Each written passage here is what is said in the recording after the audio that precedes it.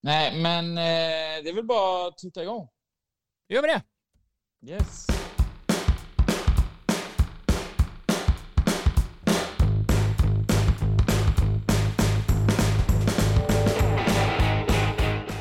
Här är gitarrsolot igång. Det menas att vi är igång med en ny inspelning av podden Innanför linjerna. Vi som grottar ner oss i svensk damfotboll på elitnivå. Och idag är vi inte fulltaliga igen. Niklas är iväg. Han är på något sånt där besök. Jag vet inte, men han håller väl på med något certifikat. Mikrobesök. Ja, eller så här certifikat, vad är det? Eller vad är det för någonting han håller på med, Fredrik? Han går i UFA och då har de mikrobesök. Jag tror de måste besöka två klubbar då, och då gör de det enkelt och det är mikrobesök hos de som är i den gruppen då. Så han är i Täby idag, tror jag. Ja, han är ju det. Han är här och huserar llite grann och kikar hur de gör. Så att det är spännande att höra när han kommer tillbaka, när vi blir fulltaliga, och höra hur han har gjort och hur har det gått. Men vad känner du, Fredrik? Är du laddad eller vad känner du? Nej, jag är superladdad, superladdad.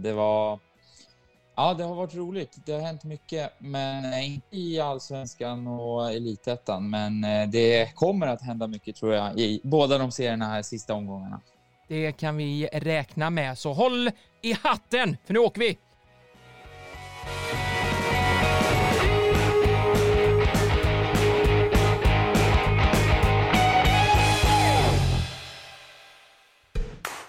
Ni lyssnar på podden Innanför linjerna. Svensk damfotboll på elitnivå. Ja, jag tycker det där uttrycket, håll i hatten så åker vi, jag tycker den är så härlig, så att får de hålla i hatten eller keps eller vad de nu kan göra för någonting där, ni som lyssnar. Så att Men Fredrik, nu måste vi ju gå igenom här. Det har hänt lite i veckan, det har figurerat massa saker och så vidare. Men om vi kortfattat, vad har hänt i fotbollsveckan, Elitettan eller för damerna, så att säga? Nej, men det har ju varit ett uppehåll nu, så det är ganska tråkigt när det är uppehåll så här, men då får man chansen att kolla mycket på landslag och så. Ja. Tyvärr är ju inte alla landslag, alltså där har ju många länder kanske inte kommit så långt, och det märker man ju framförallt när det blir landslagsuppehåll, att det är många dammatcher som inte sänds, alltså landslagen sänds. Serierna börjar ju sändas mer och mer nu, med allt ifrån YouTube till Viaplay till alla möjliga C-more och så. Och det har ju varit bra sändningar, tycker jag, kring damlandslaget. Svenska landslaget då. Men jag är ju nyfiken på att kolla på det mesta. Så att, på det sättet så märker man ju att serierna har uppehåll, om man säger så då. Ja, och sen i det svenska fotbollsgrejen så är de flesta serier slut nu. Det är bara allsvenskan och elitettan som är kvar. Och så lite kval också på det där. Men annars är allt slut nu. Eller? Ja, exakt. Nu är det ju slutspurterna det här med vilka ska spela i vilka serier till nästa år. Och det blir väldigt spännande att se hur framförallt, jag tycker det är lite intressant hur de gör från division 2 upp till division 1 och även från division 3 upp till division 2. De här lägre serierna, i och med att man gör om division 1-systemet från 6 serier till 3 serier. Ja. Vilket är högst efterfrågat, har varit i flera år, och äntligen gör de det. Men det blir också att det är ju 7an, 8an, 9an, 10an, 11an, 12an i alla division 1-serier åker ur och ska spela division 2. Och då är det så här, okej, men ska 1an i division 2 gå upp till division 1, men 7an i division 1 åka ur till division 2? Det blir också lite, det kommer ta några år innan det sätter sig, att vi får effekt av de här förändringarna som är till nu, eller som görs nu då. Hörde du, jag fick ett hett rykte här nu också av Niklas som skickar, jag vet inte, vi har ju lite sån här kontakt vi tre emellan när det händer saker och kan tjata om det, men nu går ryktena att Linnea Liljegärd är tillbaka i Bergdalen. Vad säger vi om det? Otroligt intressant. Jag fick det med också här i vår grupp. Ja. Och om det stämmer så undrar man ju lite hur det kommer gå för Tobias. Ja, hur tänker klubben? Jag vet inte riktigt, för att uppenbarligen så är det ju att spelarna kanske har gjort uppror då. Ja. eller det vet vi ju att de gjorde, men de gjorde ju mer uppror i att kanske att Tobias skulle ta över och träna dem, att sportchefen skulle kliva ner och träna dem. Men om det nu är så att tränaren Linnea får komma tillbaka på spelarnas begäran, då viker sig ju klubben för spelarnas vad ska man säga, för spelarnas skull. Ja. Och då är det en utveckling man vill se, eller hur är det? Jag är ju tudelad där. Jag har ju varit aktuell för en klubb tidigare år här som historiskt sett där spelarnas och spelarrådet har varit väldigt styrande i vilka tränare som ska träna, vilka spelare som ska spela och sådär. Och jag står ju inte bakom sådana. Jag tycker att liksom, när man väl har anställt en tränare, då är det tränaren som bestämmer. Ja. Tills dess att föreningen, ledningen, inte har ett förtroende för ledningen. Så att det är klart att man måste lyssna på spelarna lite. Men jag tycker inte spelarna ska styra. För spelarna är inte de som har mest kompetens kring spelidé, vilka som ska spela, potential och sådana här saker. Utan de ska ju bara spela fotboll. Ja. Sen är det viktigt att de mår bra. Och det är ju en annan sak. Har man en miljö där spelarna mår dåligt, psykisk ohälsa och sådär, då är det klart man måste ta det på ett största allvar. Men att spelare gör uppror för att typ en spelare inte får starta eller så, det tycker jag inte att... Alltså det accepterar jag inte. Nej. Och det är väldigt ofta det sker. Framförallt inom damidrott, damfotboll. Där herrfotbollen var lite mer så förut. Men nu har ju föreningarna fått spelarna att kanske börja fatta lite mer vad deras kontrakt innebär. Men ser man ju alltid fall som är i Ajax här där spelaren bojkottar sig bort och sådär. Ja. Och det är ju fel. Ja, men samtidigt, jag har ju haft äran att prata med väldigt många tränare inom olika lagidrotter just när det gäller damerna. Och det är något speciellt att vara tränare för ett damlag. Vad säger du om det? Är det speciellt? Är det speciella saker och ting man måste tänka på ett annat sätt än när man tar ett herrlag? Men det är lite en annan kultur. Det behöver man inte sticka under stolen med. Det finns lite andra sätt man måste tänka på som tränare och ledare. Och det är många som inte klarar av det. Både spelare klarar inte av hur ledarna kommer. Kanske om de kommer från en herrverksamhet och kör på exakt samma sätt.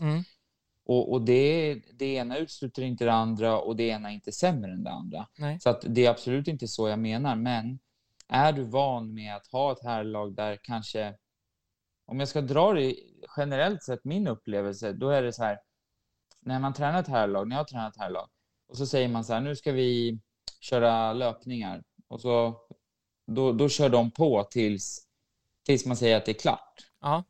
Medan när jag tränar ett damlag så kanske det är så här, hur många ska vi göra? Varför ska vi göra så många? Varför gör vi inte så här? Varför gör vi inte fler? Varför gör vi inte färre? Alltså det är väldigt ifrågasättande hela tiden. Och många tränare klarar inte av det. Nej. Jag själv hade lite svårt för det i början, men nu någonstans när jag börjat bli van med det och har jobbat med damfotboll i flera år, så gillar jag det. Jag tycker om det, för att det blir så här, jag kan inte planera in saker bara för att, utan allt jag planerar måste vara väl planerat och motiverat. Jag måste förklara. Om någon kommer och frågar mig, varför ska vi springa 10 varv? Varför springer vi inte 12 varv? Ja. Eller varför springer vi inte 8 varv? Ja. Då ska jag kunna förklara varför vi springer 10 varv. Och det gör ju att jag som ledare och inom min roll som fotbollstränare måste alltid vara extremt påläst och extremt välplanerad inför träningar och även matcher i gameplans och så. Är det så att tjejerna eller damerna och kvinnorna är mer noggranna och mer nyfikna på varför man lägger upp det på ett sätt, och kanske också är lite rädd om just kropparna och dylikt, medan killar bara, nej, vi kör, vi gör som tränaren säger bara? Ja, men jag skulle väl säga att tjejerna är mer nyfikna att lära sig. Det tycker jag. Jag tycker att tjejerna också är lättare att... Nu ska jag prata generellt. Det finns alltid undantagsfall. Ja, både på herr- och damsidan. Ja, absolut. Men de som säger att det inte är någon skillnad alls, de ljuger enligt mig. För att det är skillnad. Ja. Och jag skulle säga att när du tränar damer då, och tjejer generellt, så är de betydligt mer nyfikna och lyhörda i att ta in information. De klarar av att ta 4 instruktioner Medan när jag har tränat killar så kanske det är... De kanske behöver gå på x antal minor innan de faktiskt lär sig. Typ så. Ja. Det finns jag ser en helt annan utvecklingskurva när jag tränar damer än när jag tränar killar. Så är det för att de är betydligt mer nyfikna. Sen om det har med historia att göra, att man kanske inte har haft typ akademi, högt utbildade, bra erfarenhet av tränare när de varit små, utan det har varit pappor eller mammor.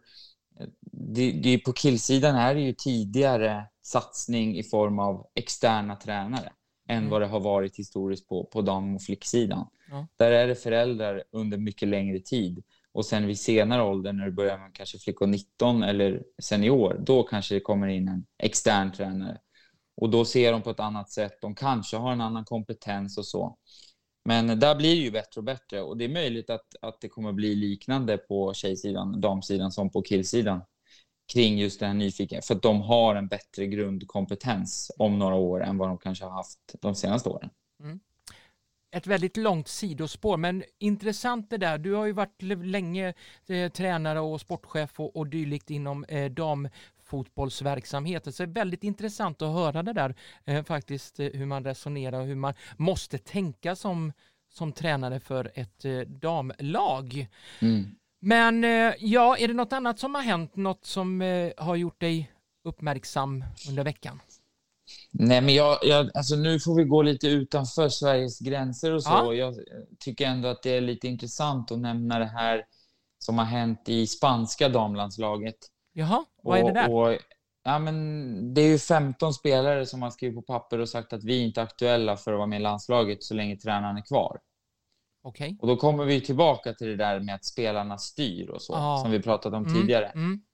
Nu är det mer att det är 15 spelare som säger att de vill att tränaren ska avgå för att tränaren jobbar diktatoriskt i sin ledarstil och så. Okay. Och det är lite för diffust för att vara superinsatt, för att det är mycket rykten som liksom florerar till höger och vänster. Så det är svårt att veta vad som faktiskt stämmer. Men att spanska fotbollsförbundet verkligen tagit en tydlig linje på att nej, vi backar våran tränare. Ni kommer inte vara aktuella förrän ni har bett om ursäkt till spanska fotbollsförbundet. Ja. Vilket gör att han har ju väldigt många spelare som är på en extremt hög nivå som inte är aktuella för landslaget. Vilket gör att Spanien blir ju väldigt mycket mer, vad ska man säga, Spanien som också var på uppgång i världsranking, på uppgång i att bli favoriter till mästerskap, var utmana om titlar och så. Nu kanske man får börja om lite och jobba med lite mer underdogs-spelare. Men där är ju förbundskaptenen tydlig med att nu har jag spelare som faktiskt vill vara här. Nu har jag spelare som är slaviskt trogna till min idé.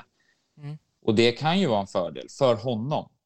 Men jag tycker det är väldigt intressant och det ska bli spännande att följa den här utvecklingen i den här härvan. För det är ju ingen härva som kommer ta slut förrän kanske förbundskaptenen försvinner. Och det måste ju nu vara, gick de ju någonstans måste det ju komma ifrån det här. Det kan inte bara att man plockar något rykte någonstans. Det måste komma någonstans ifrån, eller? Nej, men alltså om det är 15 spelare, lite oberoende av varandra också, för alla är inte från samma lag. Nej.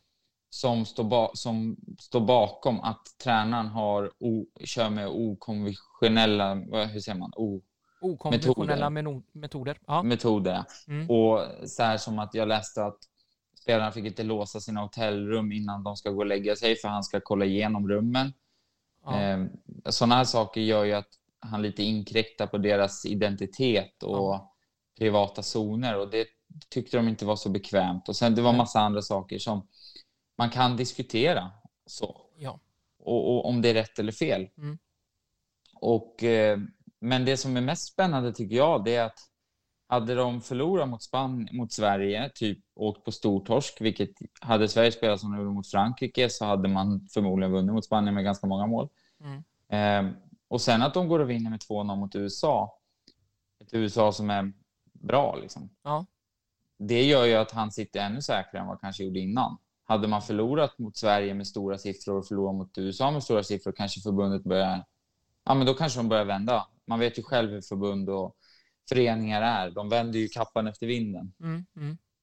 Men ja, det blir spännande att följa utvecklingen. Det är lite det jag vill komma, jag vill komma till. Men det är bra. Det är bra att vi har lite ögon utåt Europa och omvärlden också när det gäller damfotbollen också. Följ podden på Instagram, Twitter och Facebook. Och med det, när vi pratar om landslag, så går vi över och pratar lite grann om det svenska landslaget som har haft 2 matcher. 1-1 mot Spanien, 3-0 tvålade vi dit Frankrike här om dagarna. Så att det var väl en bra landslagssamling, eller? Vad säger du? Ja, absolut. Jag tyckte dock inte första matchen var bra. Jag blev otroligt besviken på hur Sverige spelade mot Spanien.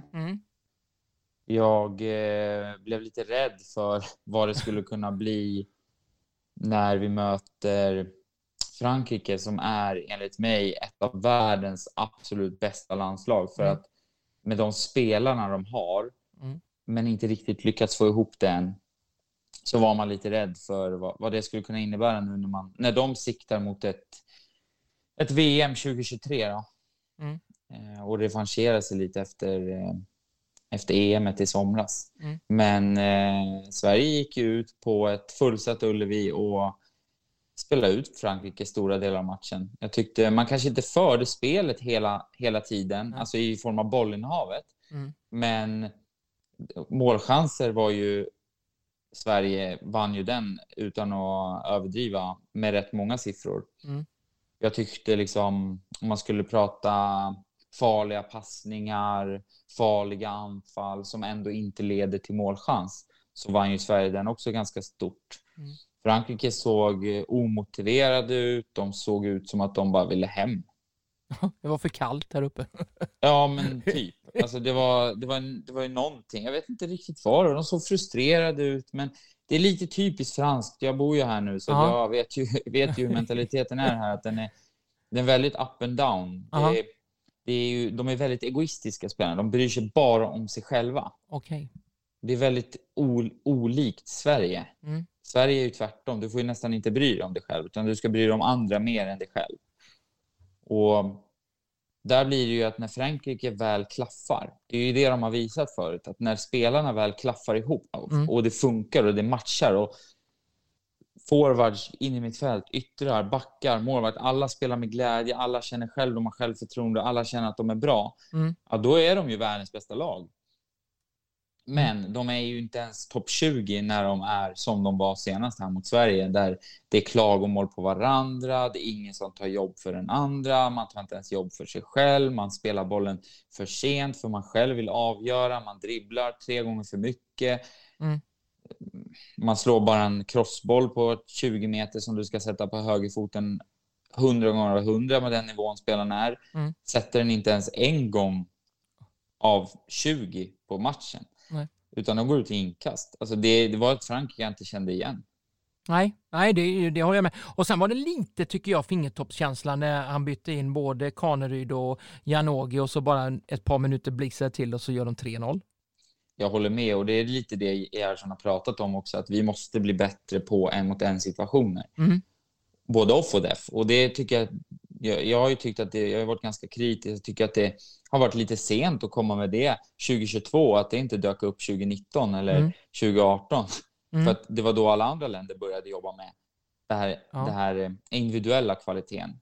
Men nu efter mästerskapet så tror jag att det var den stora utvärderingen som Gerhardsson och Wikman och övriga staben kom fram till, helt enkelt, att vi är för dåliga i de här avgörande situationerna, både offensivt och defensivt. Vi är jättebra mellan straffområde till straffområde, men inne i straffområden är vi för dåliga. Vi är för underlägsna.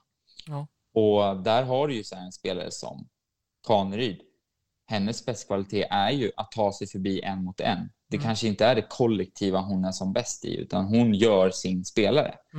Janogy, samma sak. Hon är också en sån här spelare som gör sin spelare. Sen har du ju Elin Rubensson, kollektiv, vinner dueller, kliver dit, gör passningar 100% av 100. Alltså, du behöver ju blandningen av det. Så att det är intressant att se att Sverige ändå börjar få de här 1-mot-1-spelarna. Och jag hoppas att han fortsätter spela med dem och att de till och med får börja starta. För det känns lite typiskt Gerhardsson och svenskt att man kanske startar med ett kollektivt lag som jobbar hårt off och def ihop. För att sen sista 30, sista 20 sätter man in spetskvalitetsspelarna. De här 1-mot-1-spelarna, typ lite han gjorde nu mot Frankrike. Och det är ju ett vinnande koncept ibland, men det är inte alltid matcher avgör sista kvarten. Nej, absolut inte. Men vi måste ju också passa på att hylla Nilla Fischer. 189 matcher gjorde hon. Fick en värdig avslutning med en tröja och allting sånt. Om du får bara kort analysera, vad har Nilla Fischer betytt för svenska landslaget? Nej, men jättemycket, verkligen. Och verkligen framförallt kring just det här att få upp den här diskussionen som var för x antal år sedan om jämställda löner inom förbundet, om kvinnors, alltså mäns syn på kvinnor och kvinnligt idrottande, medier, alltså sådana saker har ju hon kämpat för hela sin karriär. Och att få stå på sin sista, alltså bli hyllad inför ett fullsatt Ullevi. Det är ju, alltså jag tror inte hon kunde ens drömma om det. Nej. Faktiskt, om jag ska vara helt ärlig. För att det är någonstans pricken över i för hennes karriär också. Att hon får avsluta med att bli avtackad. Avsluta hennes landslagskarriär. Nu har inte hon varit med på ett tag, men ändå så här, få bli hyllad och att det inte är från en halvtomma läktare, utan hon kan faktiskt stå där och ha fått den här tröjan och blommorna inför ett fullsatt Ullevi, där efter ett rekordpubliksmästerskap som var i sommar. Och hon har faktiskt varit en stor bidragande orsak till att damfotbollen har börjat synas i sociala medier, på alla nyhetstidningar. C-more sänder landslaget och så vidare. Det är stort och det ska hon vara stolt över. Sen måste vi också prata om det här 2025. Sverige har officiellt nu ansökt om EM, tror jag det, va? Ja, hur stort är det för Sverige? Är det bra för Sverige att gå samman med Danmark och de övriga nordiska länderna att gemensamt ha det här? Ja, men det tycker jag verkligen. Och jag tror att det betyder jättemycket, och det gör ju att skulle Sverige få den här nu så tror jag att det kommer bli ett fortsatt svung för svensk damfotboll. Jag är lite rädd att, som jag pratade om lite tidigare, att svensk damfotboll är lite på neråtgång för att alla andra är på väg upp. Så Sverige går ner och alla andra upp, istället för att Sverige är kvar och alla upp. Så har det nästan blivit åt andra hållet. I och med att du har svenska serien som är liksom nästan 50% är utländska spelare. Och så vidare. Du har ett landslag som har hög ranking men lever inte upp till det. Och jag tror får man ett EM 2025 så kan man fortsätta spela vidare på det för att höja svensk damfotboll och även internationell, men framförallt svensk då. Så jag hoppas att de får igenom det.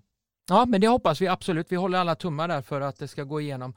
Och därmed så lämnar vi nu landslagskollen och de 2 matcherna. Vi gratulerar bara till en kryssmatch och en seger i sista där nu. Och så får de väl ladda om batterierna inför vad som komma skall. Följ podden på Instagram, Twitter och Facebook. Och då tar vi kvalet till Elitettan lite snabbt och enkelt här. För det är ju då division 1-lagen nu. Nu har de klarat sina grundserier och vi har 3 stycken kvalmatcher till just Elitettan där det består av Sunnanå mot Bollstanäs. Vi har Bo FF mot Rösjö, Uddevalla och så Häcken, Trelleborg. Alltså det är inte det stora Häcken, de har inte trillat ur, utan det är ju deras andra lag faktiskt som ska kvala sig upp till Elitettan. Ja, vad säger du om matcherna, de här 3? Vad tror du? Ja, nej, men det är 3 väldigt spännande matcher och jag har kollat igenom dem lite. Jag har ju lite koll på de här lagen. Jag har även kollat upp hur reglerna säger kring BK Häcken i och med att man har ett damlag, ett första lag i Allsvenskan och sen ett andra lag i division 1 som är på väg upp till Elitettan. Men det kan vi gå in på sen. Men vi börjar med Sunnanå mot Bollstanäs. Det är de 2 lagen i de här tre matcherna då. Ja. Så är båda obesegrade i sin serie. Ja, de har öst in mål. Jag vet att Sunnanå har vi gjort över 100 mål, va? Ja, Sunnanå har 104 gjorda mål och 9 insläppta. Oh my God. Bollstanäs har 78 gjorda och 14 insläppta. Så det är 2 offensivt och defensivt inriktade lag. Ja. Men det som ska sägas är ju att framförallt Sunnanå har spelat en betydligt svagare serie än övriga 5 serier. Så att där visar ju nu kommer man få se om Sunnanå faktiskt håller för ett elitettan eller inte. För att Bollstanäs har gått rent i den här norra Svealandsserien. Det såg vi Gusk göra förra året. Gusk går upp och ändå blir ett etablerat lag i elitettan i år. Ja. Nu har ju dock elitettan varit rekordsvag i nivå. Ja. Kommer vara delvis bättre nästa år i och med att man gjorde om systemen och tappade 2 lag upp till allsvenskan. Ja. Och det kom upp väldigt många division 1-lag. Nu börjar det liksom bli lite mer ruljans på det. Så att, men vinnaren i den omgången tror jag blir Sunnanå ändå. För att jag har sett Sunnanå scoutat dem. Jag tycker att de är... Nej, de har något spännande på gång. Det tycker jag. Bollstanäs har ju lite oklara i och med att deras tränare har ju redan gått till Enskede men kör på säsongen ut. Ja, just det. Och jag vet inte hur... Det är klart att det är motiverande, men hur kul är det att ta upp ett lag till elitettan och inte fortsätta? Nej, det. Och Enskede är väl ett sånt där bra lag som faktiskt har tampats i toppen av division 1, eller? Precis, och de har ju varit i Bos serie och FF-serie. Och Bo FF de vann ju den serien, och den serien är ju väldigt jämn och det är inget lag som egentligen sticker ut, tycker jag, av det jag har sett. Nej. Och Uddevalla, de kvalar ju, de torskade ju kvalet förra året om jag inte minns fel. Ja. Och jag tror att det är deras tur att få gå upp. Jag tror att Bo FF får vänta ett år. Röse är också en ganska fin förening, och ligger utanför Göteborg. Ja, men precis. Och kan nog hitta bra samarbeten med de övriga lag i Göteborg för att kunna hålla sig kvar i ett elitettan 2023 blir det. Ja, men hur blir det här nu? Då, om Rösen går upp, då har du har Lidköping, du har Alingsås, du har Jitex där nere som huserar i elitettan just i år. Alingsås kanske möjligtvis, om de har lite tur och stolpe in och så vidare, så kanske de spelar allsvenskan nästa säsong. Det vet vi inte än. Men alltså 3 lag där som ska slåss om de där spelarna. Och så kanske lite samarbetspartner med det är inte så många allsvenska lag i Västsverige. Nej, precis. Och det är väl det. Alltså, sen får man ju inte glömma att om BK Häcken går upp också. Ja, men precis. Spellag, då är det de också.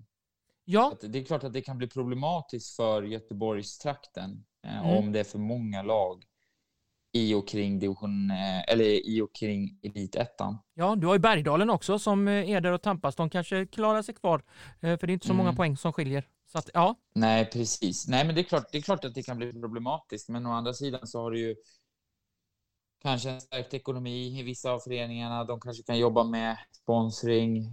Vi får se hur det centrala medlen ser ut nästa år. Det har ju varit väldigt mycket centrala diskussioner inom förbundet och inom EFD för hur de ska kunna öka ekonomin. För det är många damlag både i allsvenskan och elitettan som tampas med en tuff ekonomi.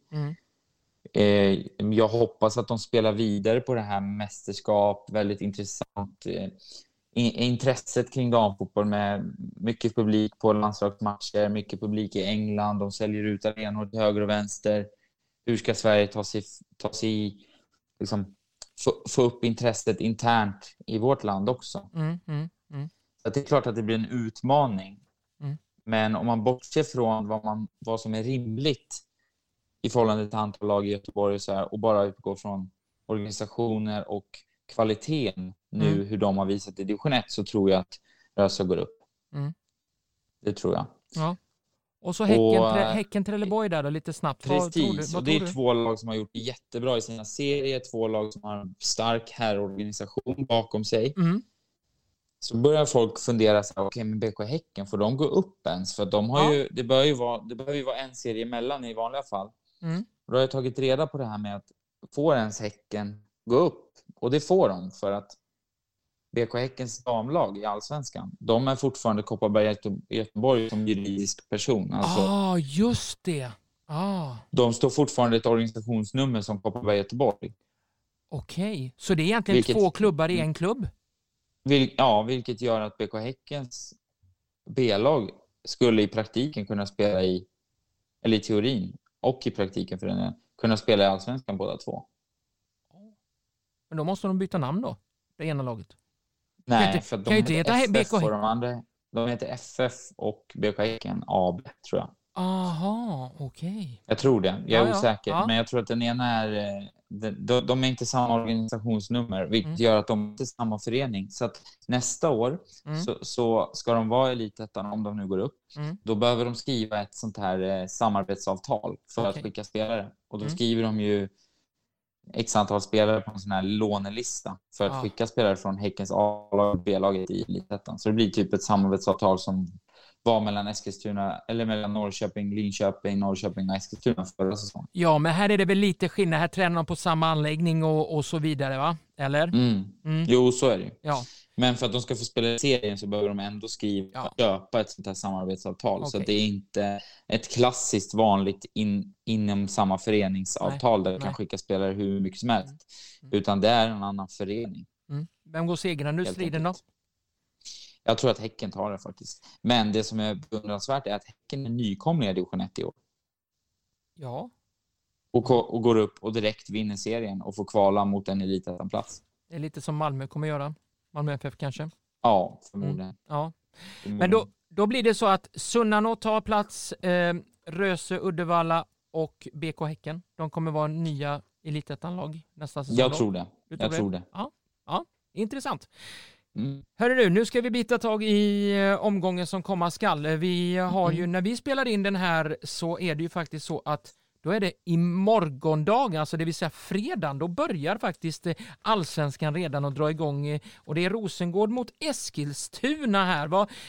Och tittar du bara lite kortfattat om omgång 23, vad är det som sticker ut? Förutom då, vi har ju ett Stockholmsderby igen här. Men vad är det annars som du tycker vi ska ha lite fokus på? Ja, egentligen så är det ju den matchen vi pratar om som spelas ikväll då, om vi släpper det här på fredag. Ja, men precis. Så är det ju Rosengård-Eskilstuna. Eskilstuna har ändå varit lite upp och ner. Och jag tycker de har ju kvalitet för att kunna störa Rosengård och till och med vinna den matchen. Och Rosengård har varit svaja, framförallt i inledningen av matcherna, de senaste matcherna.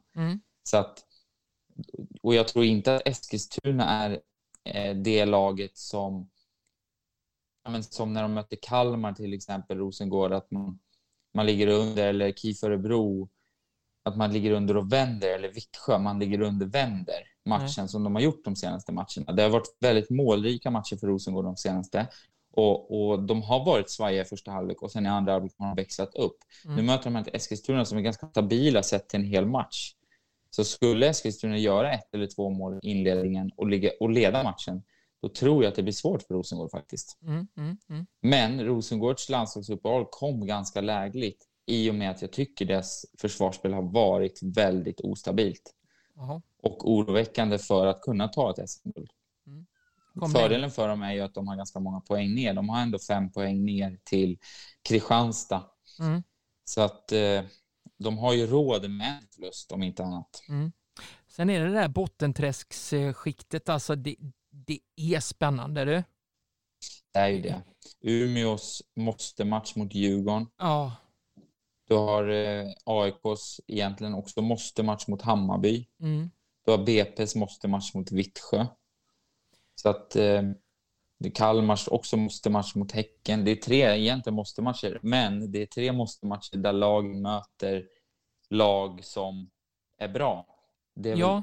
De som sitter i förarsätet i den här omgången, det är ju Umeå som möter Djurgården som har svajat lite på nu efter EM.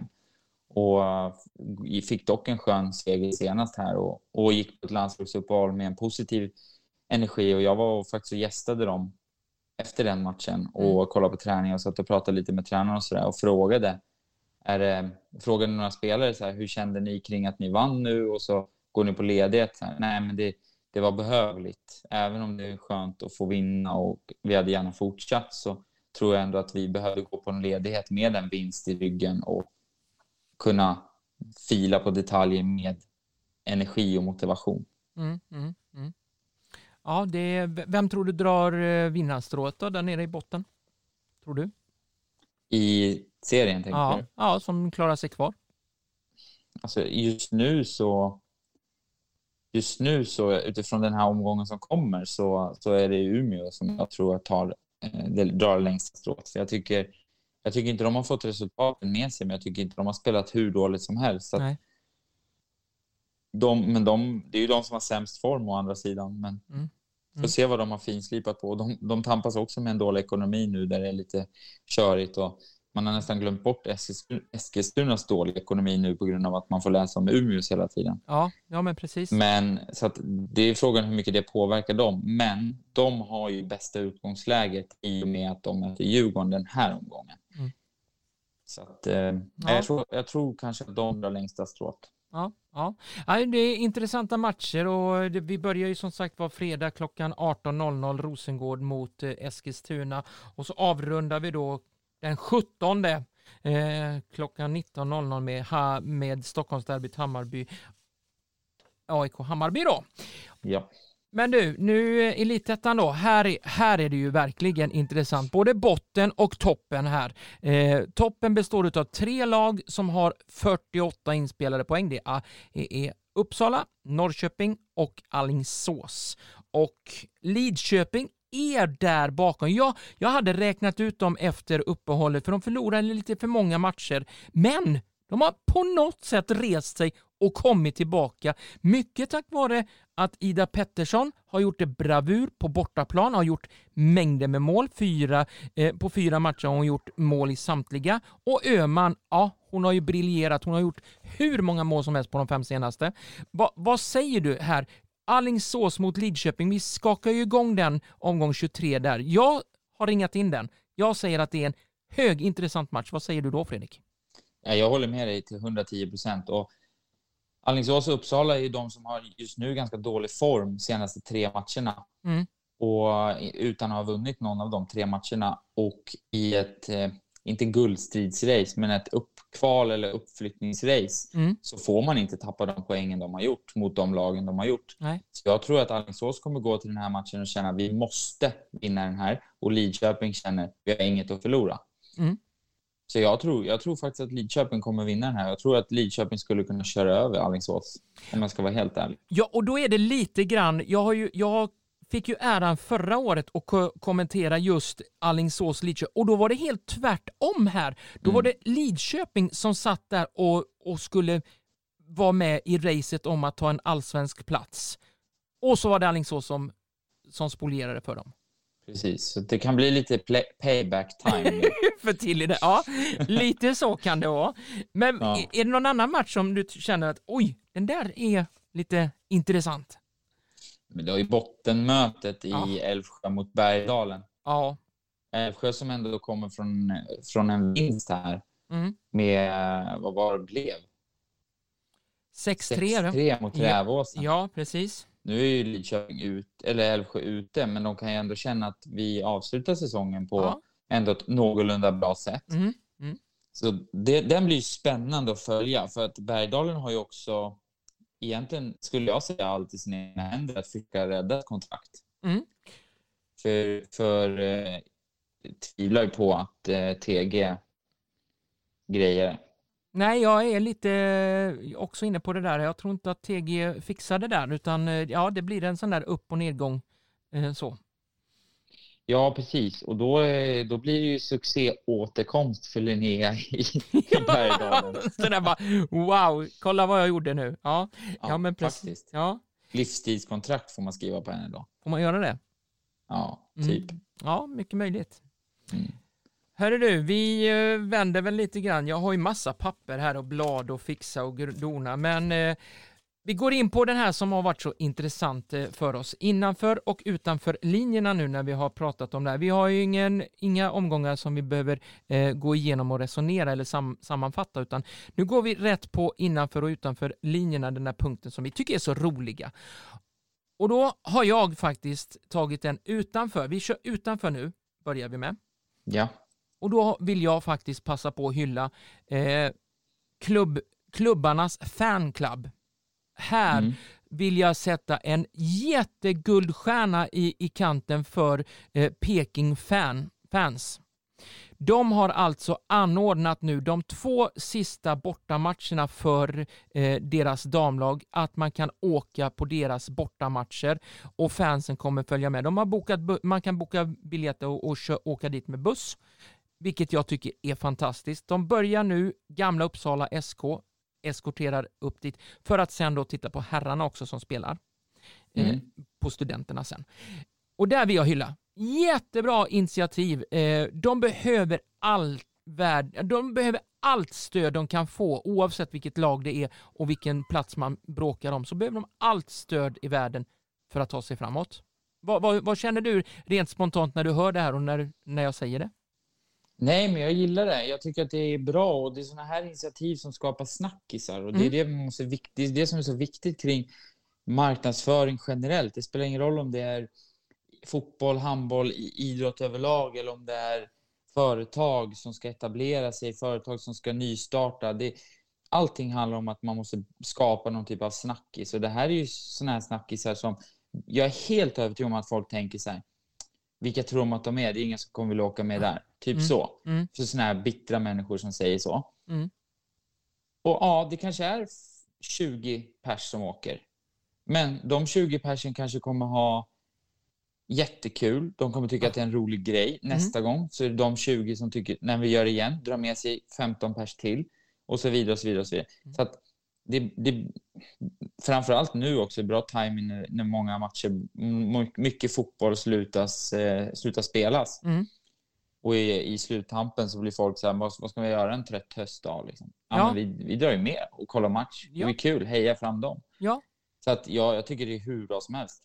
Riktigt bra initiativ. Ja, och dessutom så är det ju så att här får man ju faktiskt, om jag inte helt där ute och cyklar, så när jag läste på just Peking Fans hemsida, så är det faktiskt så att köper du en biljett så då kan du köpa dubbla biljetter, det vill säga först på dammatchen som går ganska tidigt, 2:00, och sen 5:30 börjar herrarnas, bara ett stenkast därifrån, så att då kan man köpa ett paketpris som man får gå både på dam och herr. Och då tror jag nog att många som bara vill egentligen gå på herrmatchen, de sluter upp och går på damerna först för att se lite fotboll och få lite underhållning, kanske lite härlig tändvätska i sig i kroppen via öl eller vad som helst, och sen dra igång stämningen på studenterna för att heja fram sitt herrlag.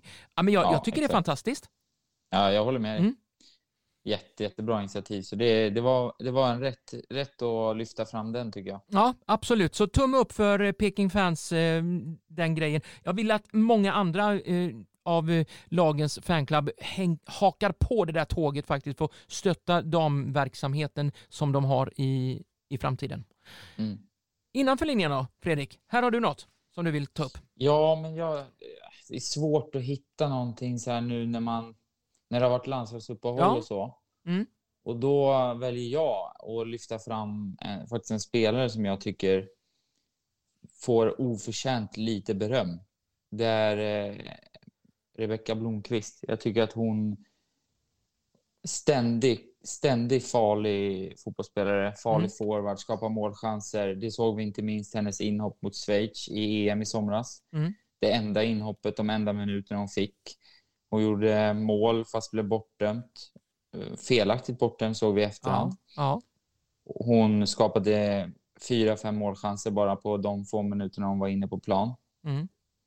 Får inte spelarna med sen resten av mästerskapet, vilket jag tycker är helt... Jag förstår inte. Tycker det är konstigt också att folk inte har ifrågasatt det. Men det är det här typiska... Hon vad ska man säga, syns inte så mycket i media. Hon kanske inte är den personen som står där i media och blir lika stort affischnamn som typ en Stina Blackstenius. Nej. Men enligt mig så skapar hon ju farligare chanser så fort hon får bollen än vad exempelvis Stina gör. Det såg man också mot Spanien. Sverige underpresterar. Den enda enligt mig som faktiskt var fullt godkänd på plan är Rebecka Blomqvist. Och hon gör mål. Hon blir utbytt. Ja. Enligt mig oförtjänt. Jag tänkte direkt, det måste vara för att hon ska spela nästa match mot Frankrike. Får spela 16 minuter. Jag vill hylla henne. Jag vill höja hennes prestationer och hur hon fortsätter jobba. Och får hon 5 minuter, 12 minuter eller 60 minuter så går hon ut på plan och hon visar att det är hon som ska spela och att det är hon som kan avgöra matcher. Och jag är helt övertygad om att en vacker dag så kommer någon människa fatta det och faktiskt ge henne fullt förtroende som hon förtjänar. För jag tycker att hon får hon hamnar för mycket i skuggan av andra spelare som jag inte tycker presterar lika bra som hon gör. Ja, det är verkligen perfekt inramning där utav Rebecka Blomqvist. Vad har hon för klubbadress? Wolfsburg. Har hon synts mycket där? Är hon bra i det laget? Vet du någonting om det? Ja, alltså det är alltid från start till inhopp. Det är lite samma upplägg som i Sverige om man får säga så. Ja. Men när hon väl får spela gör hon mål eller assist. Så att hon är en poängspelare. Fantastiskt. Då har vi hyllat Rebecka Blomqvist för sina otroliga insatser trots de få minuterna hon fick i landslag. Och så Peking-fans. Det är dagens punkt av innanför och utanför linjerna. Följ podden på Instagram, Twitter och Facebook. Ja, då kommer vi till slutpunkten som jag säger alltid. Här klickar alla. Nu, Fredrik, nu kör vi tippningen här på omgång 20. Det är skönt, här kan man säga vad man vill utan att någon lyssnar. Alla har lagt på nu. Nu skiter de i det här. För de tippar så jävla dåligt ändå, tycker de. Men, Nej, jag är ju bra nu. Du är på det, jag vet det. Det går något stim i det här. Sen jag slutade jobba så har jag blivit så jävla bra på det här. Ja, kanske ska ringa bettingbolagen och fråga om du kan få någon anställning där. Ja, kanske. De får headhunta mig. Ja, det får de göra. Absolut. Du, vad säger vi nu då? Rosengård mot Eskilstuna som spelar på fredag klockan 18. Vad säger vi där? Jag säger kryss. Jaha, okej. Ja, det är upp till dig. Kryss, jag har satt en 1 faktiskt. Jag tror att Rosengård tar det där. Vad säger vi om BP mot Vittsjö då? Där säger jag också kryss.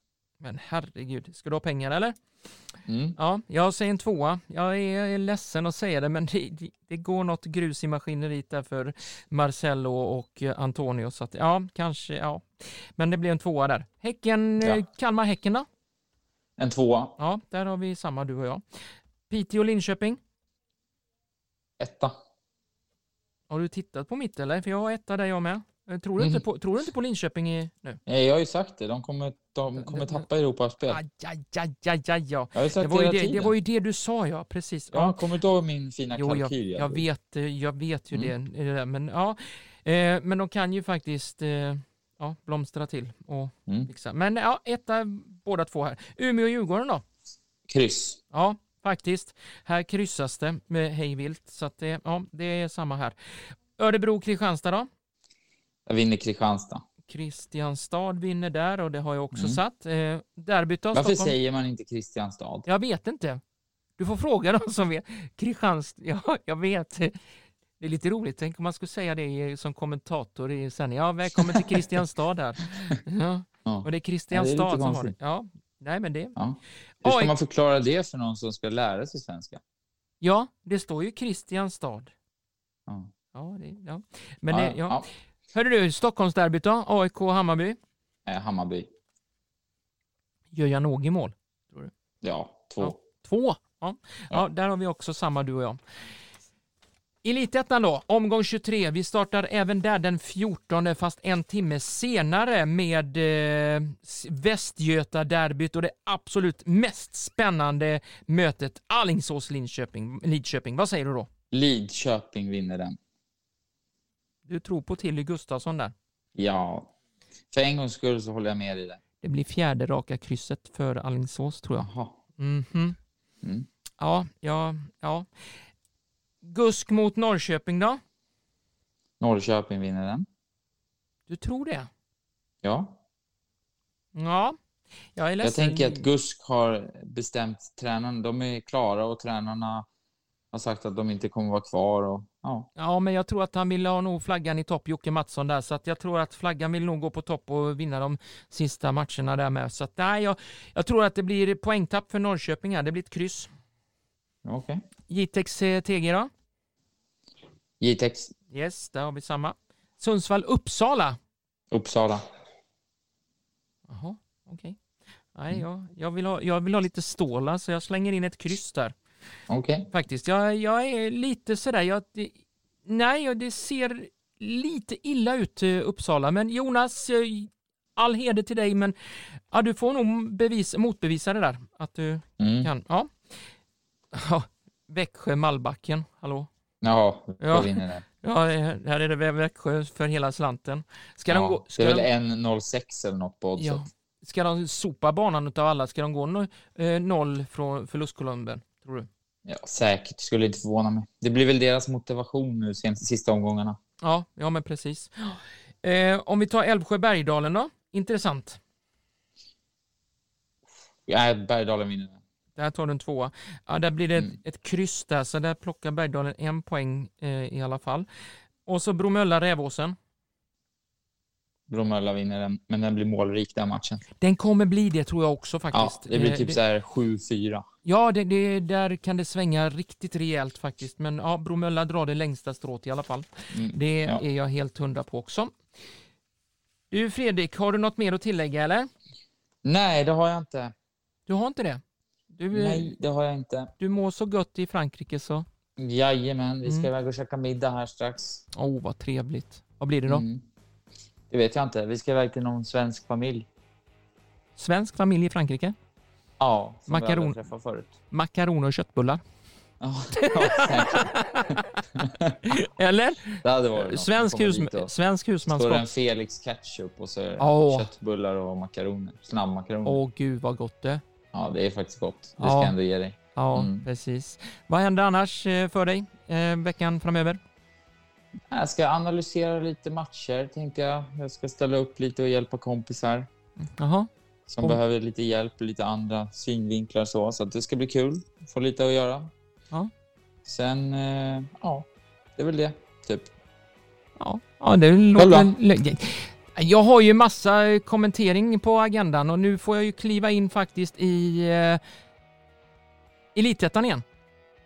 Ja, jag har ju 2 stycken matcher här. Alingsås, 3 till och med. Alingsås, Lidköping, jag har Gusk, Norrköping och så har jag då Bromölla mot Rävåsen, den sista matchen som Bromölla spelas. kommer jag stänga av ljudet för jag kommer höra dig skrika i 90 minuter. Det kommer bli mål hela tiden. Du får dra ner volymen om du vill, men jag är så tacksam så att det... Ja. Men hörru, kul. Vad säger vi till alla lyssnare då? Ha det gött, så på återseende. Ja, detsamma. Hej då. Hej då.